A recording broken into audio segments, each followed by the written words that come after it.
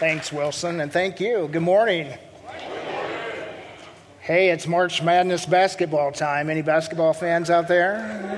Whoa, yeah, one or two. I do have to admit I'm a little sad today. My beloved Kentucky Wildcats lost yesterday.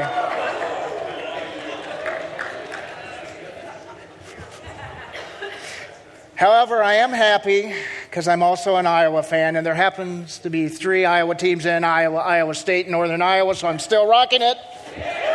All right? Well, in addition to watching a little basketball this week, I was doing some reading to prepare for this message and came across an article. It has somewhat of a unique title, but some really good points. The title is Generalship: 10 Traits of General Officers That Every Leader Needs. The article comes from a retired Army Reserve General, Michael Douglas.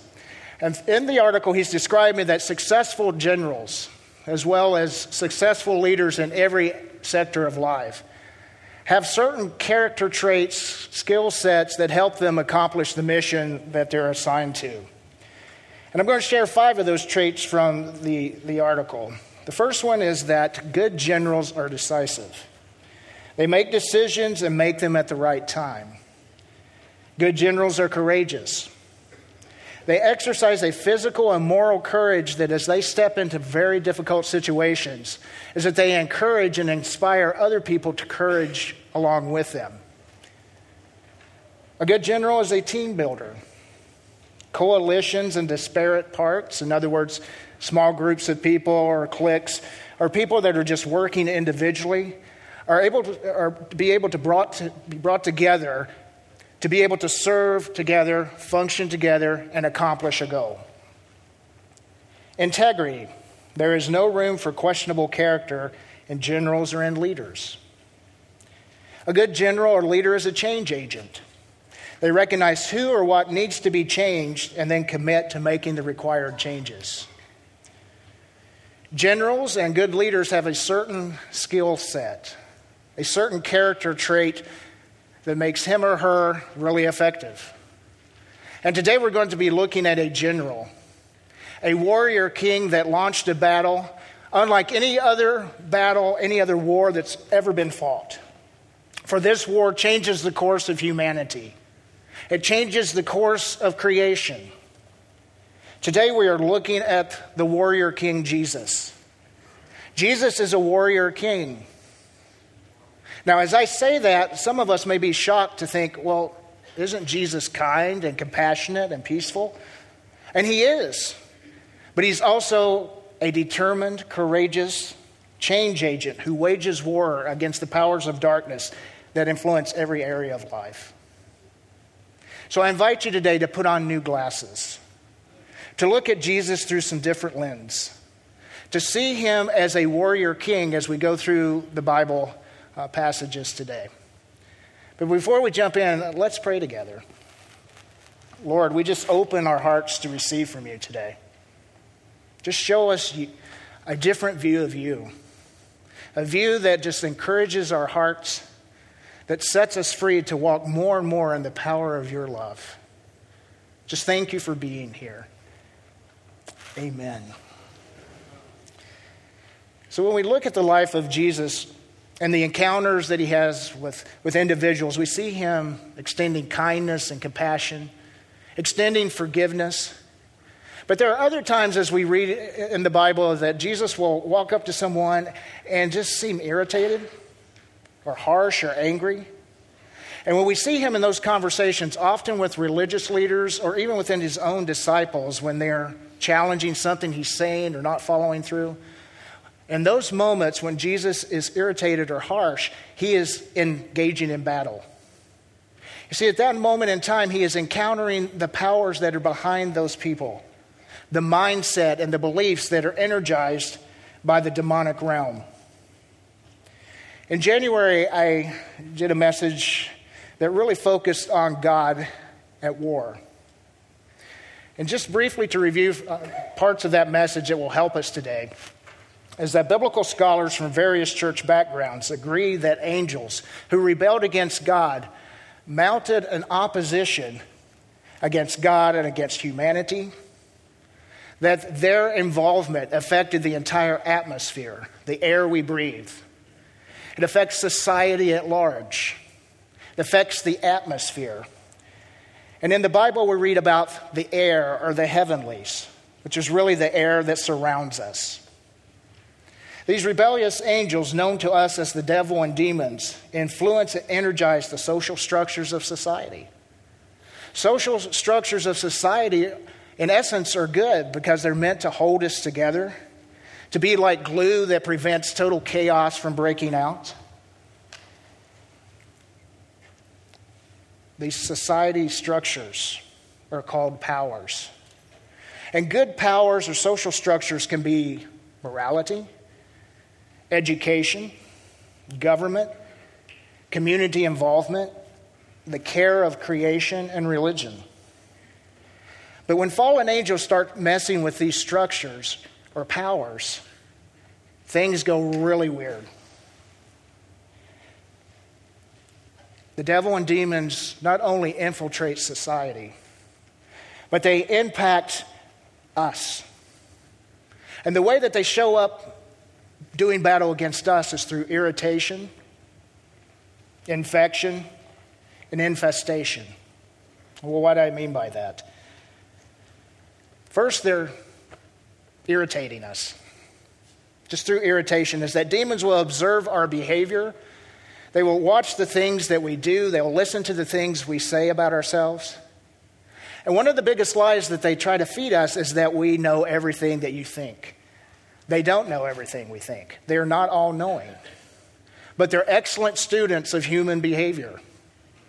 In other words, if I'm acting really angry and feeling very angry and I continuously push that out there, they're going to use that. If I'm walking around and say, I can't do anything right, they're going to hear that and observe that and really try to push that against us and say, you really aren't worthy. They'll accuse us of not being worthy of love. They will use our own self-condemnation against us. Another way demons affect us is through infection. Demons observe the choices we make and how we treat people. They can see how the choices we make will either lead us toward God or away from God. And an example of this is, say that I'm hurt. Someone does something to me that inflicts an emotional wound. I face a choice in that moment. The choice I can make is that I can be honest about, wow, that really hurt. And I can wrestle with that hurt and say, God, come and heal this. I lean into you and I choose to forgive that person even though I don't feel like forgiving that person. You see, in that moment of time, as I'm moving toward God, I'm moving in a place of safety. But let's say that I have that hurt and I just want to hang on to the self-pity. I can't believe that happened to me. Or I start nursing that grudge. And what can happen at that moment, the demons will look at that behavior. They will watch that emotion and they will begin to just feed us the poison of bitterness and unforgiveness, cooperating with what we've already given them. Next is infestation. Demons can infest parts of the human personality and body through openings that we give them through choices that we make as we move away from God, or through the traumatic choices and actions of others against us. And so this whole demonic realm was not foreign to biblical writers. They understood that God not only wanted to have relationship with us, but that God is at war against the demonic forces that oppose him and oppose us. It was not uncommon for them to just view through the lens of all their writing that God is at move, warring against the devil. The writer Isaiah receives a preview of God of a coming warrior king. In Isaiah chapter 50, verses 5 through 9, Isaiah shows us a warrior that is responsive to commands, courageous, determined, and confident. Let's read together Isaiah 50, verses 5 through 9. It'll come up on the screen. You can follow along. If you have your Bible, feel free to turn to Isaiah 50. The sovereign Lord has spoken to me, and I have listened. I have not rebelled or turned away. I offered my back to those who beat me, and my cheeks to those who pulled out my beard. I did not hide my face from mockery and spitting. Because the sovereign Lord helps me, I will not be disgraced. Therefore, I have set my face like a stone, determined to do his will. And I know I will not be put to shame. He who gives me justice is near. Who will dare to bring charges against me now? Where are my accusers? Let them appear. See, the sovereign Lord is on my side. Who will declare me guilty? All my enemies will be destroyed like old clothes that have been eaten by moths. So this warrior that Isaiah is seeing is Jesus. And Isaiah saw this preview of Jesus hundreds and hundreds of years before Jesus walked on earth. Notice the traits of Jesus. He is responsive to commands. God the Father, God the Son, God the Holy Spirit. Words for sovereign Lord. Is the supreme ruler over the nations, over the powers, over the angels. This God created humanity, and he longs to have a close relationship with us. But because of choices we have made and just the rebellion of ourselves and of the devil and a legion of demons, which is an army of demons, God is at war, and God is going to take back what rightfully belongs to him.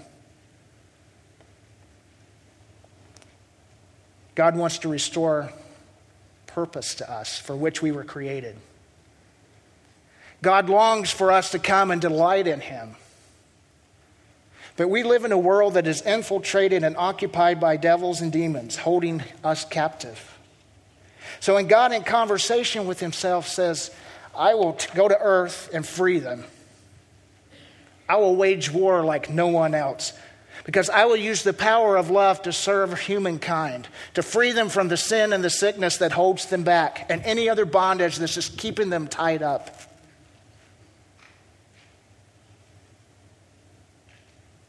I will fulfill my purposes on earth, says God.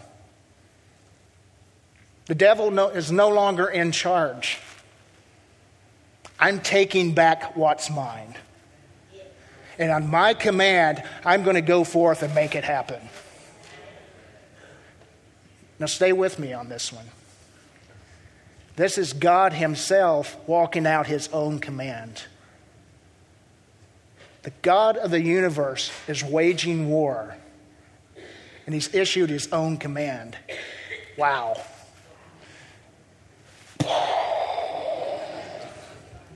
Does that to my mind. How about you? Notice that this warrior king, Jesus, is courageous. He willingly experienced the beatings, people mocking him, being spat upon, but it's all part of the battle plan. He is determined. He sets his face like a stone. He's highly focused. That expression in the Bible is he's highly focused, determined, and concentrated to fulfill his mission. Nothing is going to stop Jesus from accomplishing his mission of destroying the works of the devil. He is confident. And verses 8 and 9 point this out. God the Father, God the Holy Spirit, right there beside Jesus as he defeats the demonic realm and tears away the lies that men under the influence of the powers are speaking against him. Around Easter time, we look at the Bible verses about Jesus' death and people speaking lies about him and hateful things about him. But Jesus defeats those. He tears them down. Did you notice this in verses 8 and 9 of Isaiah 50? Jesus is asking this question, and the person's asking the question, where are my accusers? In other verses in the Bible, the devil or Satan is called an accuser. And part of the job that the devil or Satan took on is to accuse us before God. Oh, she's always so fearful. She'll never step out and take a risk. Oh, Dave's voice, it's just so soft. He's not going to have an impact, so... Oh, you're so stupid. See, that's what Satan likes to do and say and accuse us. But stay with me. When Jesus was on earth, he was fully human and fully God. And when he died on the cross and rose from the dead, he issued a statement to Satan saying, I crush the power you have to accuse any human being ever again. I am issuing a statement to you that you did not destroy me when I walked on earth, and you will not destroy them that follow me either. So Satan, you are defeated, so shut up. Come on. That's good. That's a confident statement. That's the confidence that Jesus walked into as he was heading toward the cross. And hundreds of years later, the writer Luke picks up the story of Jesus setting his face toward Jerusalem. And Luke shows us the warrior king who is a determined commander. Listen to Luke's words. Now it came to pass, when the time had come for them to be received up, that he steadfastly set his face to go to Jerusalem and sent messengers before his face. And as they went, they entered a village of the Samaritans to prepare for him. Luke 9:51 is a turning point in Jesus' ministry. And throughout the years that Jesus walked the earth, healing the sick, casting out demons, preaching, forgiving sins, preaching, he was all about his mission. But this point in Luke 9, verses 51 to 52, and those sections following, there is a new determination, a new intensity that Jesus is walking into his mission. A new determination was rising within him as he looked and set his face toward Jerusalem. Van and I were talking earlier today and earlier this week. I think he did a trip to Israel, but nevertheless he shared this insight, which is very powerful, I want to share with you. Is that this point where Jesus is doing his ministry is in the northern part of the nation, a place called Galilee and Palestine. It's the upper north part. And throughout history, when generals were going to invade Jerusalem, they would come to this point and look out across the plains or into the valleys. And the foreign generals would call their army together, tell them to get some rest. But they would also erect statues to their foreign gods in this area. People are getting really ready to go to war against Jerusalem. So the generals would just bring their troops together, and as they would look out with determination over Jerusalem, then they would march on Jerusalem. In that very spot, at that point in time, Jesus, who sets his face toward Jerusalem, is preparing his armies to march on Jerusalem. He is preparing with determination, with this focus that is just so tight that I am going to accomplish the mission that God has given me. And I'm going to go die on the cross, and after 3 days be resurrected and then ascend into heaven. Jesus said, I'm not going to be deterred from that mission. He sends messengers ahead into Samaria. Again, Jesus is in the north, Jerusalem is in the south, and part of the area they had to go into was Samaria. And if you read throughout the New Testament, specifically in John chapter 4, Jesus and his followers actually went into Samaria at one time. Earlier in his ministry, they went into Samaria.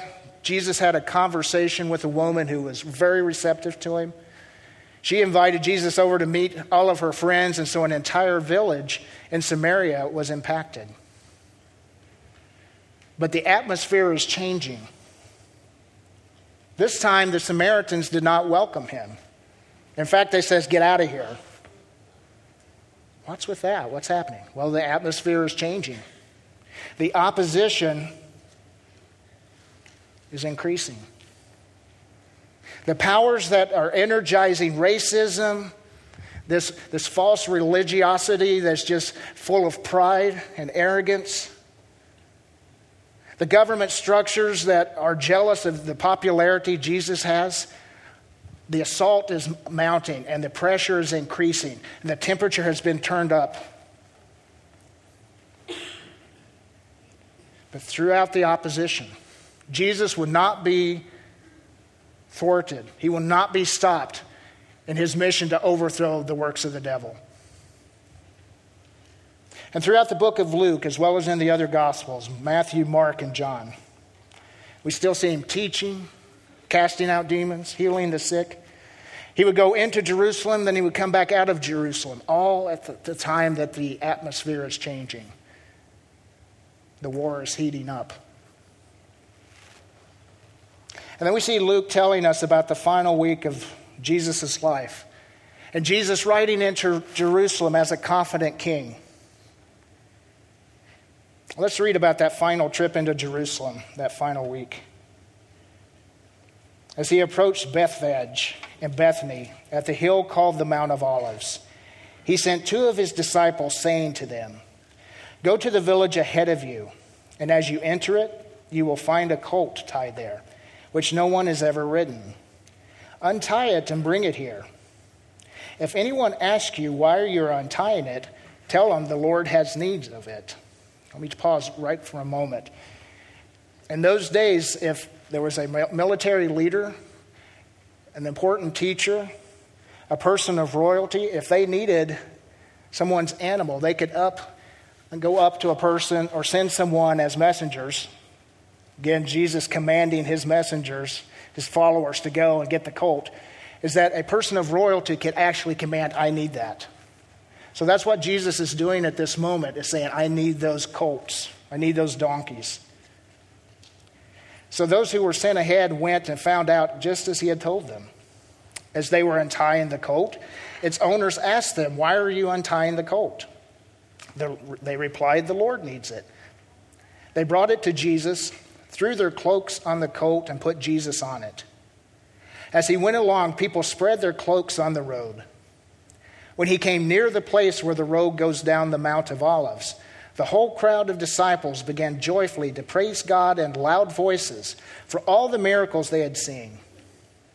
"Blessed is the King who comes in the name of the Lord. Peace in heaven and glory in the highest." Some of the Pharisees in the crowd said to Jesus, "Teacher, rebuke your disciples." And Jesus says, "I tell you, if they keep quiet, the stones will cry out." Now, in order to grasp the full importance of this story, I want to bring in sections of the story from Matthew, Mark, and John. For all gospel writers, all 4 of them share this story in their writings. So I'm going to bring in pieces from their story and add a few points that I'm adding along the way. So I'd ask for you to help me out. I want you to pretend. We into pretending today? Would you pretend with me that you're a man or woman that lives in Jerusalem the day Jesus comes riding into town? Would you do that? If you need to stretch a little bit, close your eyes. Only no snoring, please. I mean, you can close your eyes and just picture yourself how you're going to be dressed. That's a nice robe you're wearing over here. That looks really nice. So just picture with me for a moment. You're standing on the street talking with your friends. The streets are dusty and crowded. The palm trees are swaying overhead. You hear shouting down the street and you turn to look. A man is riding on the colt of a donkey. The colt's mother is beside it until he enters the edge of the city. The donkey is distracted by someone feeding her hay. But the guy keeps riding into town. Man, he looks funny. He's on that small donkey and his knees are about hitting the ground and that donkey's tail's wagging and swaying in the air, and looks like someone threw some robes on him, on that donkey. Poor little thing's about weighed under. The guy keeps riding. Who is this? Hey, who is this? It's Jesus. It's our teacher and friend Jesus. Jesus, he's coming into town. And you look up and you see Jesus riding. And then over here, the guy standing beside you jumps up, grabs a palm tree branch, breaks it, and throws it in the grass. The person across from you is throwing the jacket down. What is going on? Jesus! Hosanna! Blessed is he who comes in the name of the Lord. Hosanna!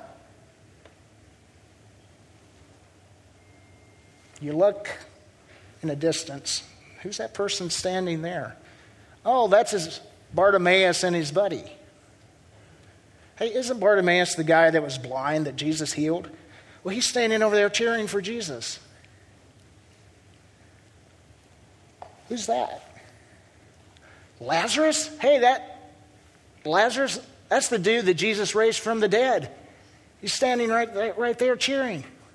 What's he saying? Jesus, yeah! And all those people over here, the people that were healed of every incurable, imaginable disease, cheering Jesus. Oh no, not those guys. They're the ones that have been stirring up the entire population, wanting to overthrow the Romans. I can't believe he brought a knife to this thing. They're the religious leaders. Jesus, tell them to be quiet. I'm not going to tell them to be quiet because even creation itself will cry out praise to me. You kind of wonder, wow, this is a pretty cool parade. Jesus, nice guy, a lot of great things he did. But wait, this is just more than just a normal parade. Because you begin to remember the stories you had heard as a child of a military leader, a savior, a general who was going to come riding into town on a donkey, symbolizing his victorious, conquering ways, leading forth a procession of celebration because people are at peace. This is a declaration of peace after the war has been fought, after the victory has been won. Those branches, those clothes are ways of saying we submit, we honor you, O great king, O great general. Then it hits you. Jesus is announcing he is the victorious king. And you ask around some of his disciples and they said, oh yeah, Jesus put this party together himself. He put the parade together himself. He made the arrangements because he is making the announcement that he is the conquering king who is smashing the works of the devil and the demonic realm. They are soundly defeated.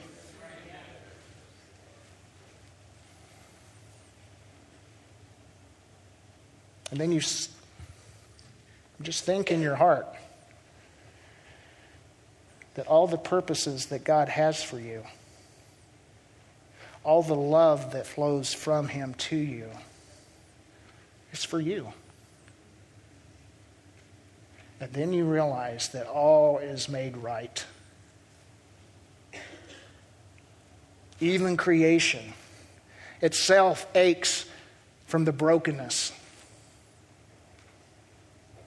Even in creation, all will be set right. You can open your eyes. So how does this touch us in everyday life? Well, it means that for us who are followers of the warrior king, we are more than conquerors. We are more than conquerors. That even in the middle of tough circumstances, of things happening that we did not plan, in the middle of the discouraging things that we may walk through, we are more than conquerors. Listen to the words of church leader Paul. Who shall separate us from the love of Christ? Shall trouble or hardship or persecution or famine or nakedness or danger or sword? No, in all these things we are more than conquerors through him who loved us. For I am convinced that neither death nor life, neither angels nor demons, neither the present nor the future, nor any powers, neither height nor depth, nor anything else in all creation will be able to separate us from the love of God that is in Christ Jesus our Lord. See, Jesus won the ultimate battle against the devil and demons. And although defeated, the demonic realm continues to battle against us, to continue to oppose Jesus and to oppose us. And that battle will rage, even though the war is won. The battles will continue until the warrior king again comes to earth to totally eradicate the presence of evil on earth and in the heavenlies. But we continue to fight. Last week I was on vacation. I was out of state with family and was doing a wedding. At the beginning of the week, I felt great. It was a fun vacation, but as the week progressed, I just felt uneasy. There was just an anxiety kind of stirring up within me and just about the message I was going to speak at the wedding. I was confident about it, felt comfortable, but the closer it got, the more anxiety just continued to build. Did the wedding, but just came home feeling a little unsettled. Got into Sunday afternoon, and last weekend I was going to do some training. I'm taking a class over in the Oldenburg, Indiana area. I was driving over to Oldenburg, Indiana, and the closer I got, just this anxiety just continued to increase, and I felt depressed. And this whole mindset of, I just cannot perform well enough in anything. I was just going through all of these things that I was not doing well, and then it finally dawned on me. It's like, oh. So as I'm going down the hill into Oldenburg, it's a beautiful drive, and I'm going, and this pressure kept, I said out loud, in Jesus' name, I tell you anxiety and depression to be gone. And at that moment, it lifted. It's like, oh, I guess that's what was going on. But it lifted. But there was some more work that had to be done in my life because I took authority over that opposition. But there was something going on in my life that was giving that opportunity. And so I got into the area, met with some friends. One, I was tired because of the time change, so I got some rest. But I started just kind of walking through all of this past week and just some of the experiences around speaking. And they were able to nail some things internally for me about that whole performance thing. They were able to speak truth and love me in such a way that it just brought healing. And what they did was reminded me with their help and with the truth of God and the authority I have to do battle, I am more than a conqueror. And that is true for each of you that is following Jesus today. You are more than a conqueror. And as we enter this week, we celebrate a risen King who is the God of love, who has waged war with love for you and me, so we are more than conquerors. What's that going to do for us today as we celebrate, as we worship? I'm going to ask Wilson to make his way up here, and I'm going to ask the worship band to make their way up. We're going to continue just celebrating and worshiping this King through our giving, through our singing. But as you focus today, celebrate this warrior King. He loves you immensely. He loves you intensely. Before we continue our worship, would you pray with me? Lord Jesus, we just celebrate you today. And we thank you that you have waged war against everything that stands against us. Thank you for the freedom you bring. Thank you for the life you give to us. We celebrate you now. Amen.